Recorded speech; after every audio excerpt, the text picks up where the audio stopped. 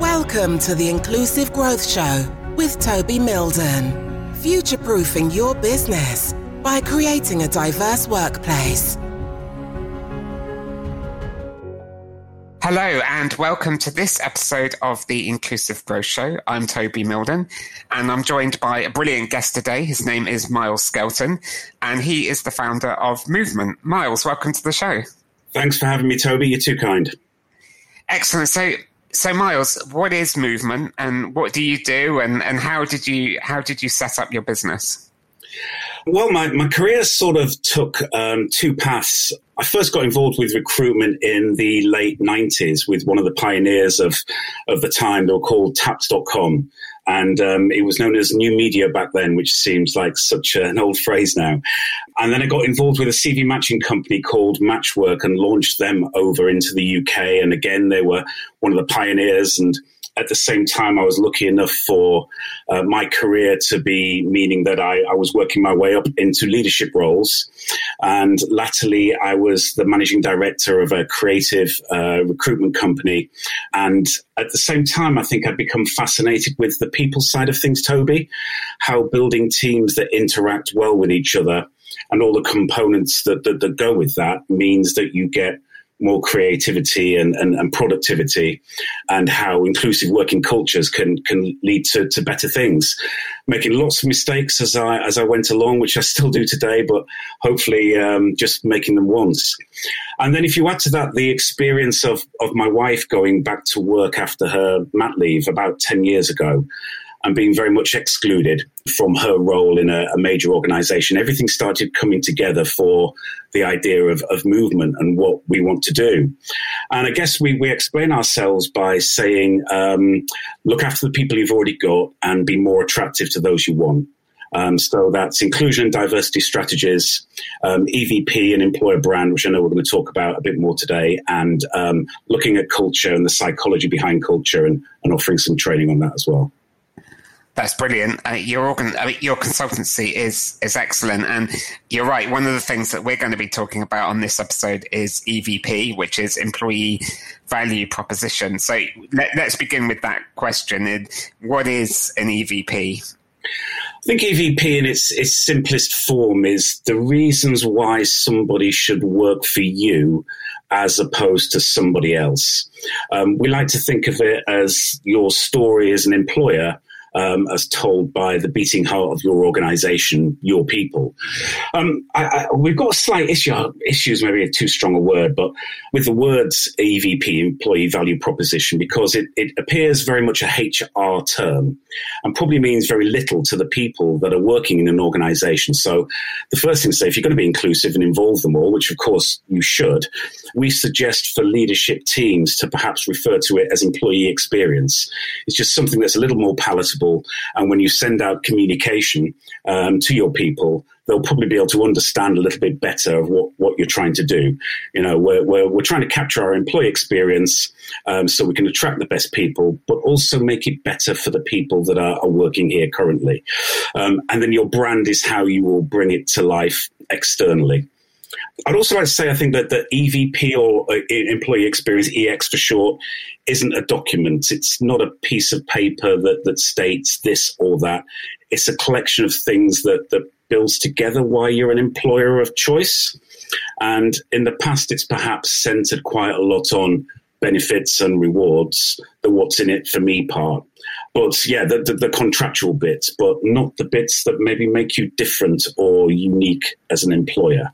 I'm glad that you've talked about EVP being a HR term, because I've worked in HR departments and it is a term that we throw around the office. And when I wrote my book, Inclusive Growth, the central chapter I called Colleague Experience and Design. And it was all about removing speed humps and roadblocks that prevent employees from completing a journey. So you could look at your recruitment journey, for example, and you might be using an inaccessible careers website. So somebody who's blind that's using a screen reader is unable to submit their job application to you. And the whole thing is about creating those more inclusive employee experiences. And it's not about fixing individuals, but about fixing the business structures that are holding people back. I agree. And if you think of the words value proposition as well, it very much lends itself to how am I going to be rewarded? But, an EVP should also cover things like the working environment. Have you got all the tools that you need in order to do your job effectively, which for some groups, of course, is going to be more obvious than for others. And then what opportunities are available in an organization? What learning and development? What chances are there to progress? Can I see other role models progressing as well? What's the organization's roadmap? Where are they heading? What support am I going to get from leadership and management? And then the crucial bit, the culture and the safety, the belonging part, the bit that'll bring out the shared purpose. So, yeah, I think it's a lot more than this proposition. You're right. It's an employee. It's an experience. And as I mentioned before, about making you an employer of choice. Yeah, and like you say, it's not a document, which absolutely, which can sometimes be a bit dull and boring. It's the lived experience for employees. Yeah, and it's something that's fluid as well. It's continually changing. You can add to it, and it should move as the business moves, and as your strategy moves within a business, your employee experience will adapt to that as well. So when you are working with clients and you're helping them to craft their EVP, what do you see organizations often missing out of their experiences? I think the first thing that leaders often think about when they're thinking of employee experiences is purely something that will be used for recruiting. We can say all these great things about our organization, which will encourage us to get many more applications, but a well-crafted employee experience should actually speak to the people that are currently there as much as prospective new hires. So it should help your retention. And for most businesses, there's nothing more frustrating than spending a load of cash on hiring people only for them to bugger off at the first available opportunity because it's not what they expected. So it's worth delving into a little bit more. I think putting an EVP together is similar to putting together an inclusion strategy. And we'll very often work with people on these two things side by side for that simple reason. It's led by the people that work there. And if you advertise your organization as somewhere totally different from the place that your current people are experiencing, you're going to have a team who don't believe what you're saying, which is going to affect your culture, your inclusion. But similarly, if you explain your organization as a place where we have shared purpose and your new hires arrive and find an entirely different place, they're going to feel cheated. And you won't get them back after that initial shock of it being somewhere different than they thought it was. So I think the key word here is that your EVP has to be authentic. It has to be something that captures the mood of your people, but has to have that bit of aspiration in it so that they'll want to stay and come along for the ride.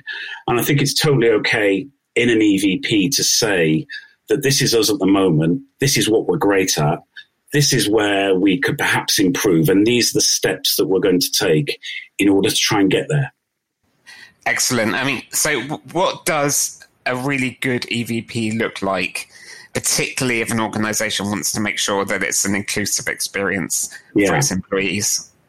I think EVP and employee experience should be by nature inclusive. It's the story of you as told by your people. So they have to be heavily involved in putting it together.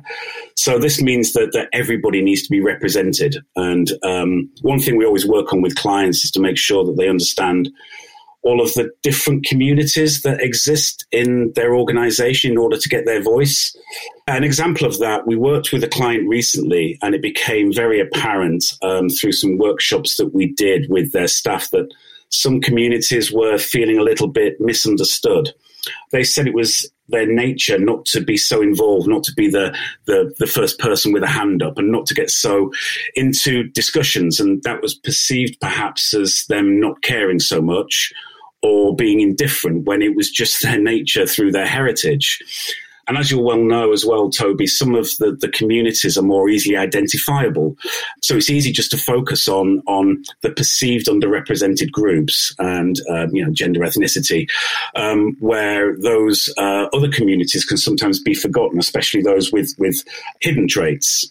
So if we move away from the recognized areas of diversity and inclusion, an organization could have tens of groups of communities, people who cycle to work work is a community, or people who don't drink, or people who like fitness is another community. So your inclusive EVP has to appeal and relate to everybody. And it's so connected, I guess, being your true self and with belonging. If we look at the current situation that we're in, it's been taken a stage further with COVID, because we've got so many people that are attempting to work from home. I don't really use the phrase work from home, because I think it's a case of just trying to function reasonably and getting through an enforced situation. But loads of new communities are being formed. People who have to share a bedroom with a partner in order to be able to work, or people who are on their own. So your employee experience has to appeal and be inclusive to all these different people, so you can understand who they are, the extra pressures that they're under, and how it can maybe be made better. So it goes back to authenticity, and as an employer, how empathetic you are to those groups. If the person listening to this episode wants to create their inclusive EVP, or perhaps they've got an EVP that they want to refresh, how would they go about doing that? I think I've touched on this already, but it begins with their people. Perhaps a step before is to set out very clear objectives, what you're trying to achieve by this. What are the key issues that you have at the moment and that you want addressing, and what will the outcome look like? It might be that you're losing lots of people, your staff turnover is huge. Are you struggling to recruit? It might be that your company's merging with somebody else. So, yeah, what is the reason that you're putting this together or refreshing? Then it's time to talk to your people. We do something that we call the 3 views in order to get a really rounded view of what's going on in an organization. The first view would be the view from above. Senior leadership team, and what are their aspirations, what's their strategy, what's their vision, and I guess their take on the culture of an organization. Then the second view is the people that are going to shape it. How do your communities feel about working at the organization? This might be an initial survey followed up by group workshops. I know it can be a bit death by survey. So this is where initial communication will really, really help. We want your help.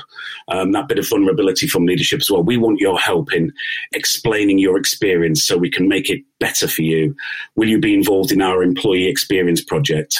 The data, of course, that you'll get from this is gold. And then any specific points or issues or good bits and bad bits that arise can be discussed further in workshops. But that's the core of what you want to do.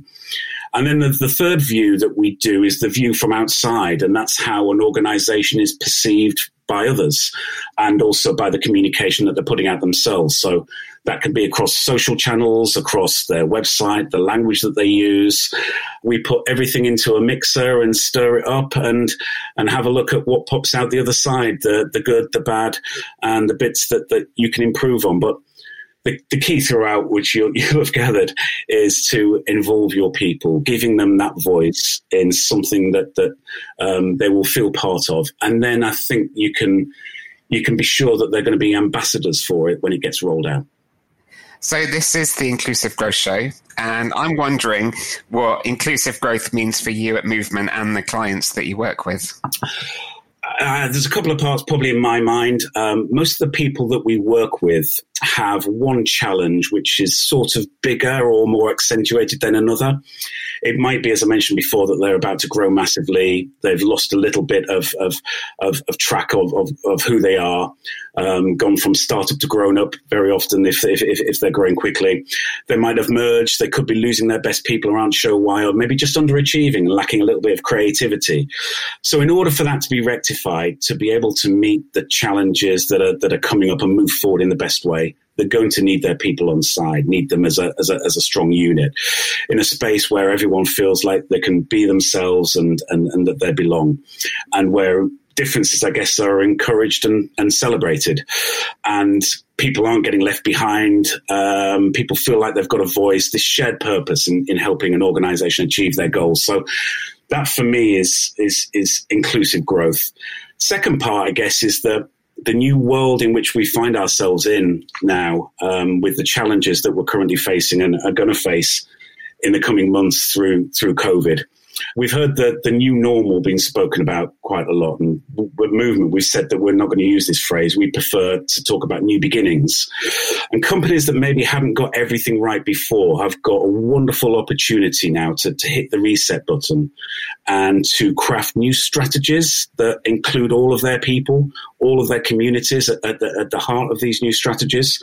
So now more than ever before, it probably feels easier to feel like you don't belong in an organization. You know, you're remote, not just physically. So yeah, inclusive growth for us feels like it's a chance to understand and hear your people, appreciating the differences, coming together and create something really special for all of them. And for some, that will be rebuilding, but you'll need to do it with the help of your people. For others, it will be pivoting and reimagining what your business can look like. But yeah, everyone coming together in a shared direction, and new beginnings feels quite an apt way to explain that at the moment. So, Miles, thank you ever so much for joining me on this episode of the Inclusive Growth Show. I've really enjoyed our conversation. If the person listening to this episode wants to get in touch with you, what's the best way of doing that? Best way, you can visit my LinkedIn profile, Miles Skelton. There aren't too many others, Toby, so I normally get found. And our website is This Is Movement, and movement is spelled MVMNT. We think vowels are overrated, .com. And drop us a message there, and we'd love to have a chat and hear more about what's going on with you. Fantastic. Miles, thank you ever so much for joining me on today's episode. And thank you for tuning in to this episode of the Inclusive Growth Show. I hope to see you on the next one that's coming up shortly. Until then, goodbye. Thank you for listening to the Inclusive Growth Show. For further information and resources from Toby and his team, head on over to our website at milden.co.uk.